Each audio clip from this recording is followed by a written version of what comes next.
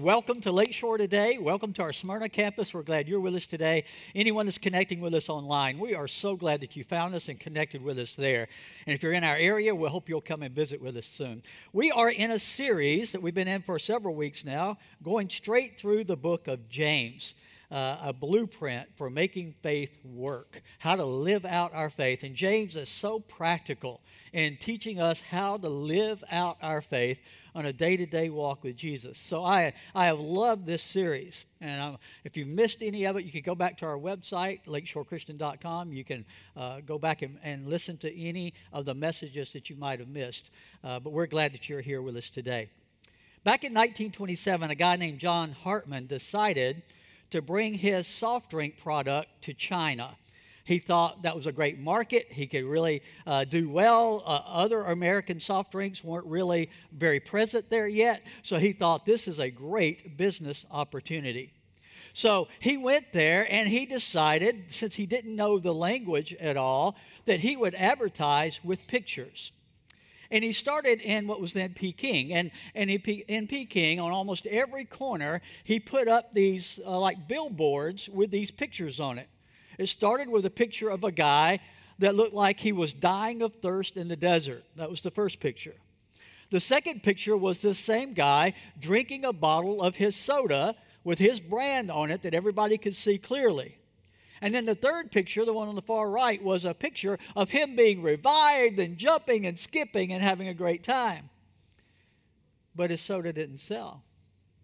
And he was really confused and upset. So finally he decided to hire an advertising agency in Peking. And the guy met with him and said, he showed him what he had been doing, the ad that he had put all over. He said, well, you have to remember something here in China. We read from right to left.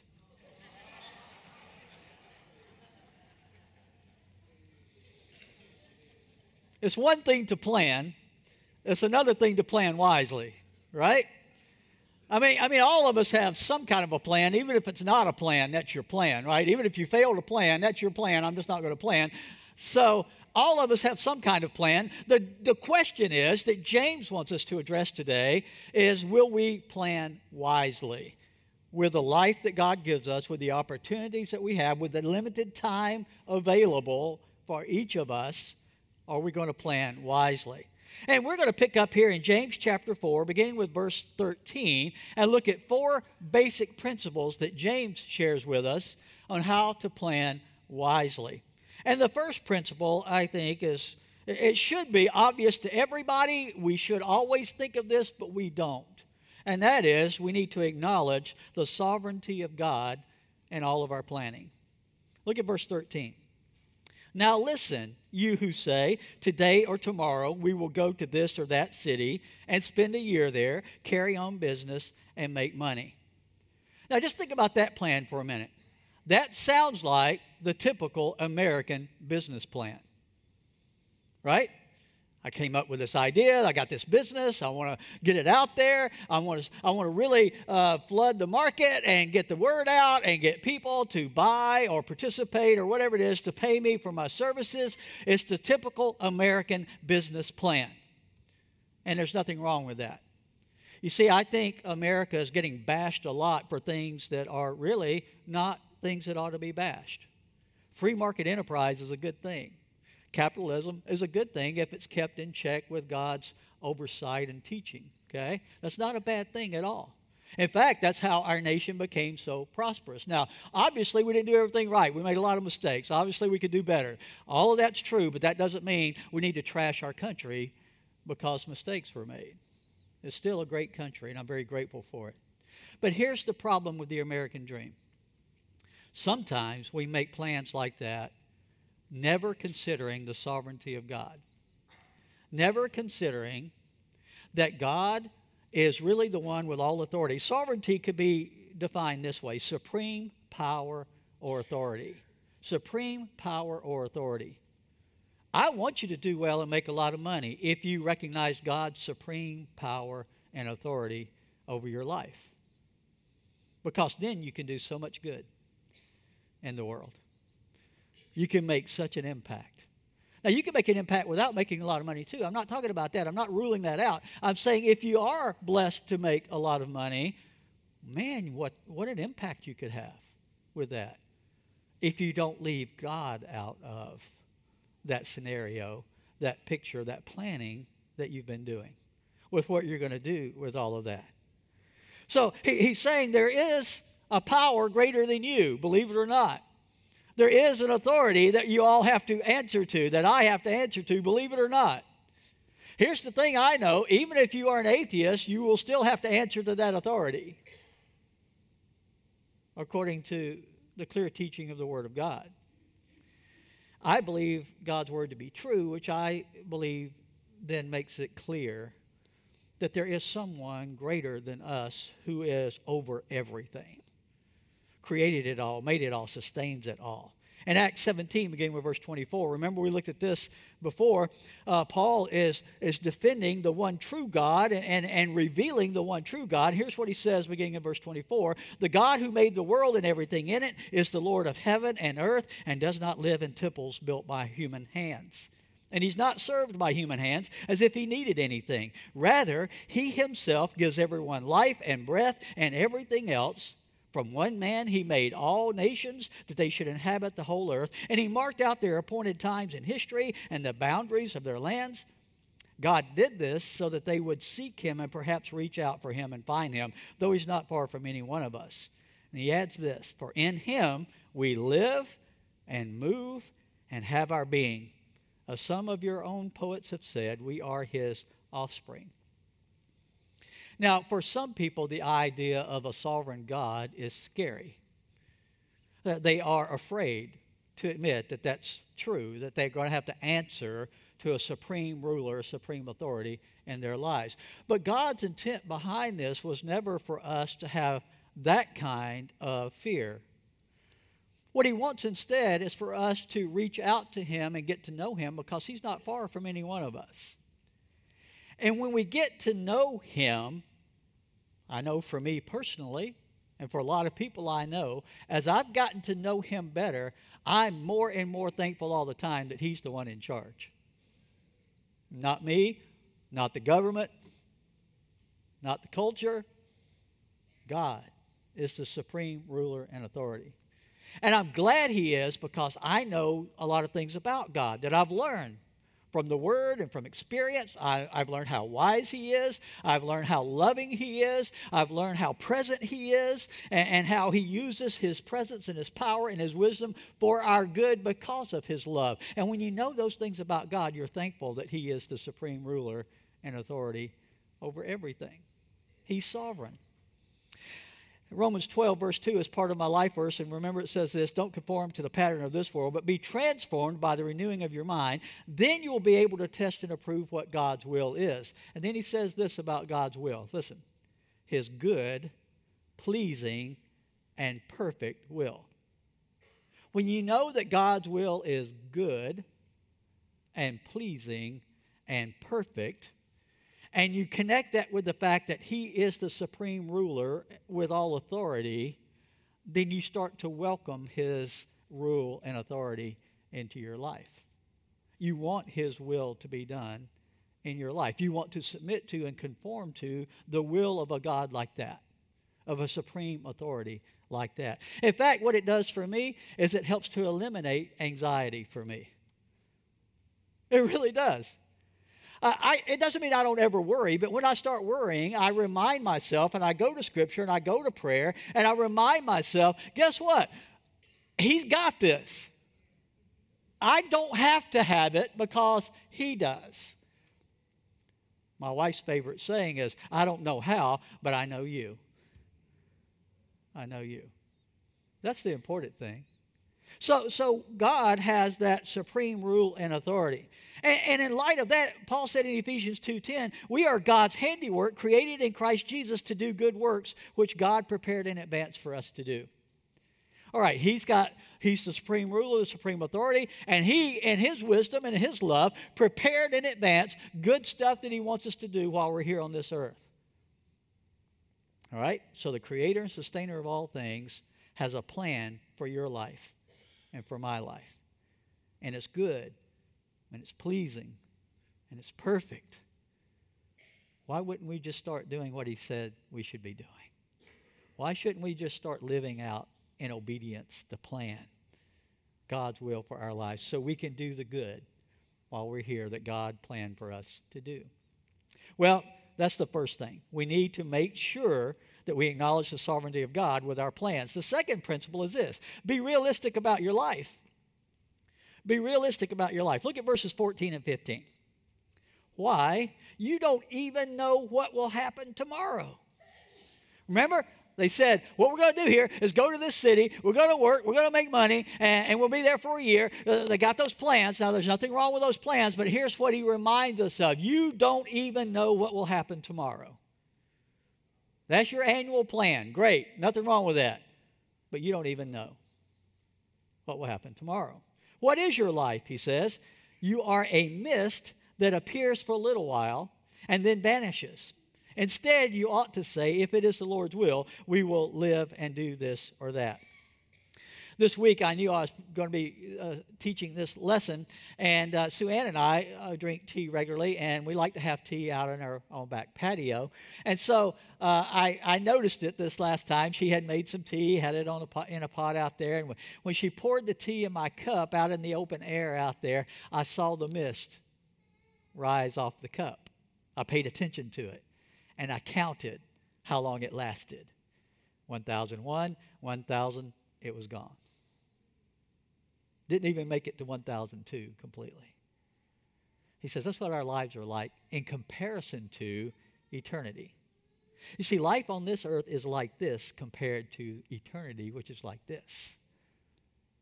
So we've got to keep that in mind when we're making our plans. The reality of our lives. We appear here for just a little while. So we ought to be saying, if it's the Lord's will, we will live and do this or do that. Now, I know people that take this verse and abuse it. They put that phrase with everything they say and do. Could you pass me the salt? Well, Lord willing.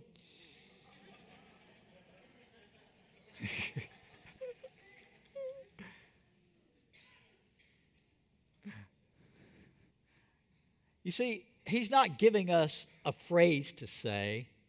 He's giving us a mindset to have, to understand. He's not saying it's wrong to make plans. Jesus made plans. The disciples made plans. It's not wrong to make plans. You just have to make plans in light of the fact that there is a sovereign God, and his will may be different than your plans. And that's okay. In fact, that's good. Because he's wiser than us. He knows more than us. He has a big picture view that we don't have. He's got a better plan than we do. So if our plans don't work out, but we're still obedient to God, that means his plan has a chance to work, and his plan's always going to be best anyway. So we need to be thinking, if the Lord's will, yes, we'll do those things. There's 3 realistic facts about life I want to give you right now, okay? Number 1, it is brief. It is brief. Psalm 90, verse 10 through 12, it says this: Our days may come to 70 years or 80 if our strength endures, yet the best of them are but trouble and sorrow, for they quickly pass and we fly away. If only we knew the power of your anger. Your wrath is as great as the fear that is your due. Teach us then to number our days that we may gain a heart of wisdom. Notice what he said. He's giving an average here. On average, you're going to live 70, 80 years. You know what the average lifespan in America is right now? 79 years. Still accurate. Psalms was written that long ago. And that's still the average lifespan for human beings on the earth. Now, you know people that live longer than that. You know people who don't make it that long. That's why that's the average, right? That's an average. It's not a guarantee. It's not saying everybody's going to live to 70 at least. That's not what he's saying. He's saying on average, you got to think about that. Now, when you're 14, 80 years old sounds so ancient, doesn't it? 40 years old sounds ancient when you're that age. You think, I got plenty of time to do this and to do that. I'll get to that later. There's always going to be later more time for me to do those things. But it goes just like that. And those that are sitting in the audience today, we've got people here over 80, over 90 as part of our church family here. We need to know that even at that age, as they look back, they think, where did the time go? It went so fast. And he wants us to think about that. Life is brief. We need to number our days and make the most of our days. That's what he means by numbering our days. Make the most of the days that you have. Life is not only brief, it's also uncertain. There's so many examples of this I thought of when I was preparing this message. One of them came to my mind. I was watching the All-Star game recently, baseball game, and it reminded me, I thought about back to an event back in 1989, the World Series that year. It was called the Battle of the Bay. That year, the Oakland A's and the San Francisco Giants both made it to the World Series. Two local teams, not far apart. And the Oakland A's had won the first two games, and there was talk of a sweep. And the Giants were really trying to gear up to win one. And this game was going to be at Candlestick Park, right? So as people are getting ready for the game, the parking lot was full, the stadium was full, the announcers on television were getting ready. The game was supposed to begin at 5:30. They're doing their intro, and at 5:04 p.m., with live cameras, everything changed. Watch. Turned out to Tim McCarver, and Tim, we talked in game one, the final score was 5-0, but there was a key early play involving Terry Kennedy dropping a throw from Will Clark at the plate. We go back to game two, the score was 5-1, but there were two key plays early in that one as well. Well, you don't often think of key plays in a 5-1 ball game, but let's go back to the top of the third inning. Will Clark, the batter. The Giants have not had the lead in these two games. A 3-2 count, a split finger fastball by Mike Moore, pounced on by Terry Steinbach, the Oakland catcher. But look at the tough throw that he had to complete the play with Brett Butler running between him and Clark. Flash forward to the bottom of the fourth inning. Dave Parker barely by inches just misses a home run. Candy Maldonado with the hesitation, allowing Jose Canseco to score, and he fails to get Dave Parker at second base. So the Oakland A's take. I'll tell you what, we're having an early.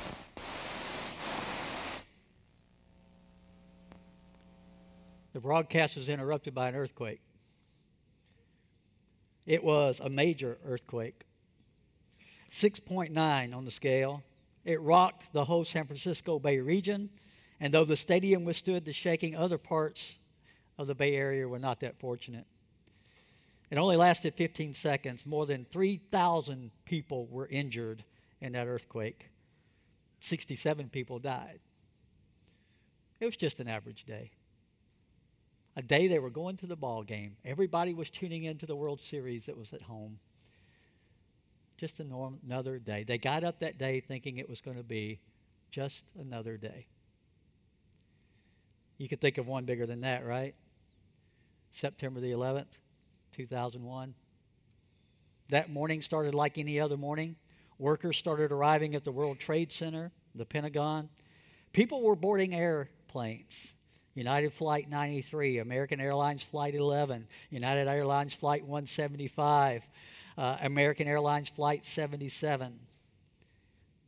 19 Islamic terrorists orchestrated attacks on the United States. The first signs of disaster appeared at 8:45 a.m. There were reports that a plane had crashed into the World Trade Center and cameras were turned on it. And they're just talking about how this looks awful. We don't know what happened. And while they were reporting, another plane came into the other tower. Friends, about 3,000 people at the time were killed. Others died later, and thousands of others were injured in one attack. It was just a normal day. But that's how fragile and brief life can be. You see, we don't need to be living scared of that every day. That's not the point. The point is we need to live with the understanding that life here is so temporary. And yet we give so much of our time and energy and resources to things that are temporary. when really we need to be looking eternally. Life is uncertain. It's also, and I don't want to disappoint you here, but it's insignificant. Aren't you glad you came today? Our lives are really insignificant without God. That's the caveat. Let me ask you if you recognize these names. James Sherman, Charles Fairbanks, Thomas Marshall, Charles Dawes, Charles Curtis, Charles Garner, Henry Wallace. Most of you will not recognize a single one of those names. Yet those 7 men served as vice presidents of the United States not that long ago. The second highest office in the land. And not much time has passed, and we don't even remember their names. That's how insignificant the things of this world really are. Let me ask you, can you name any Olympic athlete that finished 4th in your lifetime? Unless they were your brother or sister or son or daughter, you probably don't know, do you? I don't either. I can't name a single one without looking. I could Google it, right? But I don't remember it. Think about that. They were some of the most elite athletes in the world. They trained their whole lives for that. And they sometimes by a fraction of a second missed being on the podium, and nobody remembers their name. And yet they were the 4th best in the world at their sport. And nobody remembered their names. You see how we can give so much to something that just doesn't last? There'll come a time where people will drive by and see the sign Lakeshore Christian Church, and there'll be a couple in the car together and say, you know, I remember my grandparents talking about that church. They talked about that preacher there. What was his name? Randy Caldwell? No, I don't think that was it. Rufus Johnson? No, I don't think that was it. I don't know, but I remember them talking about this guy. If I remember right, he was a tall Latino guy.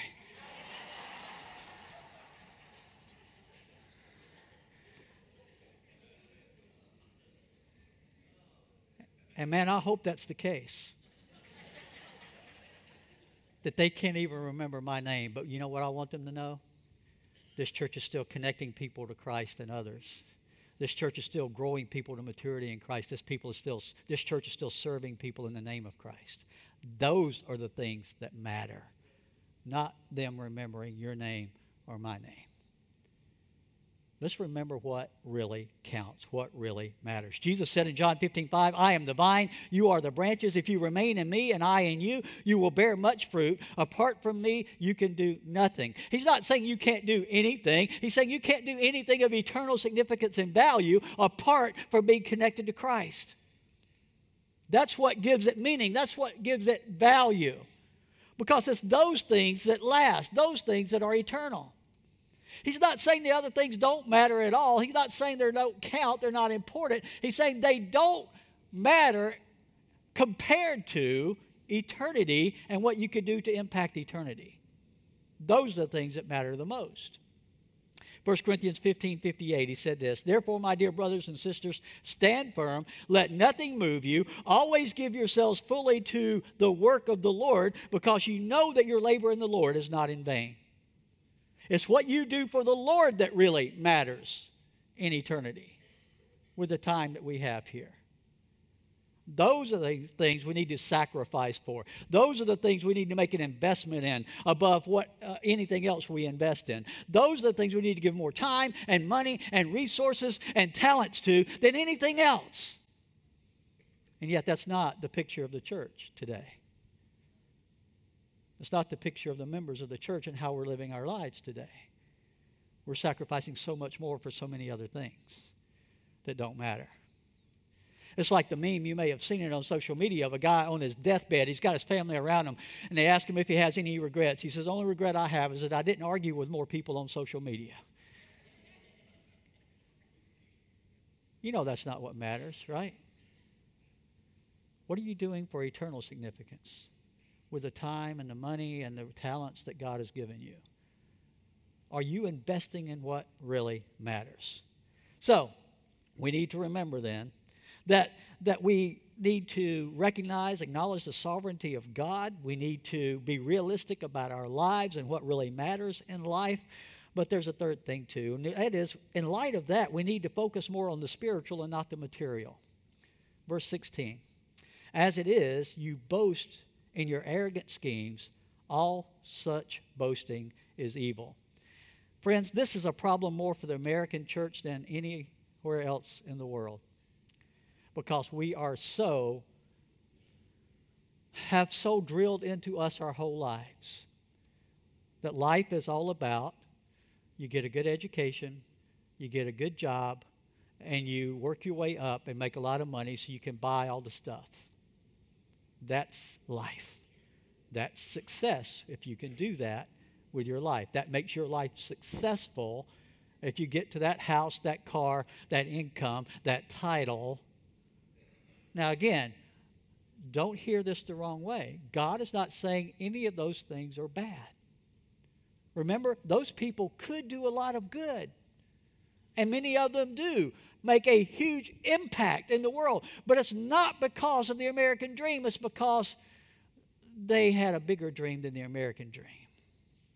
It's God's dream for our lives.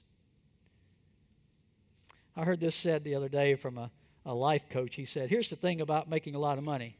If you were a jerk when you were poor, then when you have a lot of money, guess what you're going to be? A jerk with a lot of money. It's not going to change that. But if you are a generous person when you're poor and you end up with a lot of money, what are you going to be when you have a lot of money? Generous person. That's the way it works. And so we need to understand that we got to focus more on the spirit. He's not saying don't focus at all on the material. You got to deal with real life and what's going on in real life, but don't make it all about the material stuff in your focus of life. Heard the other day that the Harvard fans have a cheer they do at their sporting events when their team is getting beat really badly by another team. Some of you Vanderbilt fans, listen up. I think you may have used this too. I'm just joking. I'm sorry. I'm just kidding. Vanderbilt has beat some other teams that were really good. So here's the deal. Harvard's not very good in athletics most of the time, and they came up with this cheer. When they're getting beat really bad, they say, that's all right, that's okay. You're going to work for us someday.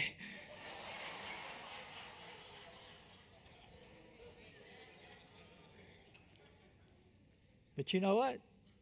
If that's what it's all about, they've missed it completely. If it's just about winning the economic achievement, the career achievement, and that's all your life is about, there's going to come a day where those things don't matter at all. And parents, hear me out. A lot of you are sacrificing greatly for school and sports opportunities or music opportunities or other things for your kids. That's not evil. That's not bad. But when you do that at the expense of having them and your family being connected to the Lord's church and the Lord's work, when you sacrifice that for those things, you just made the wrong choice for your children. Big time. Less than 1% of children in athletics will ever make a living at it. Anyway. But all of them will stand before Jesus one day. All of them. You better make sure you're making the right choices on what you're willing to commit to and sacrifice for and invest in. It's okay to invest in those things, but don't put them above, or don't sacrifice the investment in the kingdom of God that you need to be making in the lives of your children, ever. So, Matthew 6:19, Jesus reminded us of this. He said, don't store up for yourselves treasures on earth where moth and vermin destroy, where thieves break in and steal, but store up for yourselves treasures in heaven where moth and vermin do not destroy, where thieves do not break in and steal. For where your treasure is, there's where your heart will be also. He's not saying you can't have a savings account. You can't have a 401k. You can't have a retirement plan. That's not what Jesus is saying. What Jesus is saying is don't neglect investing in the kingdom so that you can have those things, because those things will not matter in eternity. But what you invested in the kingdom will. That's what's going to really matter. Now, life on this earth is this long, and life in eternity is this long. Which should get the greater investment? Which should get the greater attention? Which should get the greater focus? The eternal things. In Luke 12, Jesus told this parable because they asked him to settle a dispute between brothers. Tell my brother to divide the inheritance with me. In verse 14, Jesus replied, man, who appointed me a judge or arbiter between you? Then he said to them, watch out, be on your guard against all kinds of greed. Life does not consist in the abundance of possessions. And then he told that parable about the guy whose ground was very fertile. He got a big crop, and he said, here's what I'll do. I'll tear down my barns. I'll build bigger ones. Then I'll be fine. I'll eat, drink, and be merry. It's all going to be good. And he said, you fool, this night your life will be required of you. All that investment in the temporary things of this world, and it's going to come to nothing very quickly. Make sure you prioritize the eternal things, the spiritual things, over the material things in your planning. The fourth principle I want to close with is this: plan for the future, but celebrate today. It's okay to plan for the future, but don't miss what you need to be doing today. Don't miss what God wants you to have today, what God wants you to be doing today while planning for the future, okay?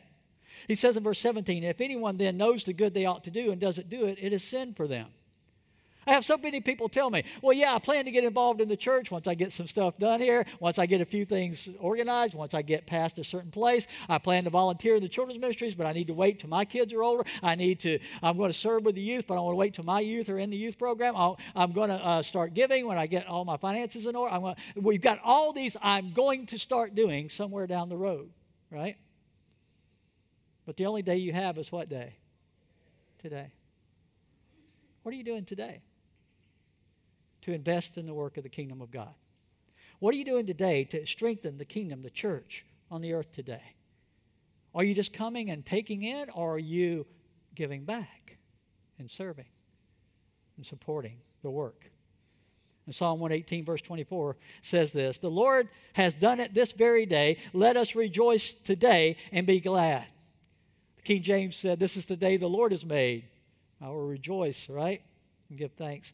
It's important for us to recognize the value of today, because it's the only time you know for sure you're going to have. Is there something you ought to be doing? Is there a change you ought to be making? Is there something you ought to stop doing? Then what's the best day to do it? Today. Because it's the only day you've got for sure. And we don't even know about the rest of the day. We just know we've got right now. Sue Ann and I watched a movie last night that I had not seen, but other people told us how good it was. It was Christopher Robin. I don't know how many of you have seen it. It's about Winnie the Pooh and the story later when Christopher Robin grows up. And it's a great lesson in the movie about not focusing on the wrong things. It's a dad that is so into his work and his job that he's neglecting his marriage and his child, and how Winnie the Pooh reminds him of what really is important. And one of the lines in the movie really jumped out to me because I knew I was going to be preaching this morning on this subject. And here's what it said. Christopher Robin is there, and Pooh asks Christopher Robin, what day is it? And Christopher says, it's today. And Pooh says, oh good, that's my favorite day. Is today your favorite day, or are you just thinking about something else tomorrow, something else next week? You know how you make today your favorite day? You recognize it's the day the Lord has made. And He gave it to you as a gift. And you honor Him with that day. And you serve Him with that day. And you celebrate the gift of today. Hebrews 3, verse 12, it says this: see to it, brothers and sisters, that none of you has a sinful, unbelieving heart that turns away from the living God, but encourage one another daily, as long as it's called today, so that none of you may be hardened by sin's deceitfulness. We have come to share in Christ, if indeed we hold our original conviction firmly to the very end. As it has just been said, today, if you hear His voice, do not harden your hearts as you did in the rebellion. Friends, today is the day God has given us as a gift. If there's any decision you need to make, anything in your life that needs to change, correction, a course of life turning to a different way, whatever it is you need to stop or start or get right with God, today's the day of salvation. Let's pray. Father, We thank you that today we've been able to come together as your people, and we've been able to encourage each other and pray for each other and offer praise to you and remember your love for us around this table, the blood and the body that was given for us for our sin. Father, we are so grateful for today. But if there's anybody here today, so anybody hearing this message today that feels the tugging of your Spirit on their heart, that a decision needs to be made, a choice needs to be made, a change needs to happen, Father, please help them realize that today is the day that you've given them just for that purpose, because eternity is so much more important than the temporary things of this world. May we give it the priority that it deserves in our lives. It's in Jesus' name that we pray. Amen.